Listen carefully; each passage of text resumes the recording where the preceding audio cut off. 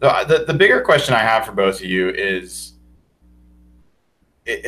Michael Dixon tougher than Jimmy Graham after what we saw at the end of the Lions game? Yes. I would trust Michael Dixon's blocking skills over Jimmy Graham's blocking skills. Yeah, I stand by that 100%.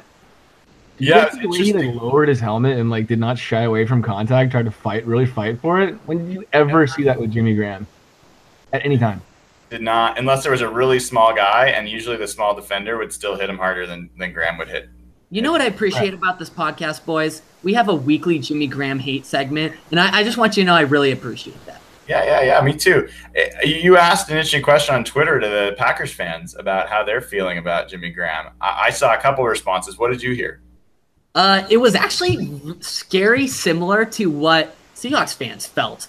And honestly, in a way, that actually made me feel better because I had concerns, obviously, about utilization and, was our offense really catering to his skill sets and stuff like that. But the feedback from Packers fans to my tweet was very scary similar. It was, they're not using him as a receiver like they should be. He's not a good blocker, and they're putting him in blocking situations. He shies away from contact. These are all things Seahawks fans said, and I think Seahawks players and coaches were frustrated with. So I think, I put out some pictures I tweeted some stuff that he's the highest paid tight end in the NFL.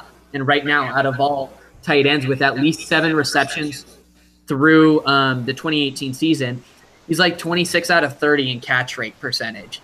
Jimmy Graham, not only from a volume perspective, is having a bad season, he's having a bad efficiency season. He's not catching footballs. He's not a reliable pass catcher for Aaron Rodgers. Yeah, it's. I have to admit, I'm a little surprised. I know all of Jimmy Graham's flaws, but I thought that he would actually, in an offense with a higher volume pass offense, he would get the ball more often and have a good year. I was prepared for that, and he hasn't.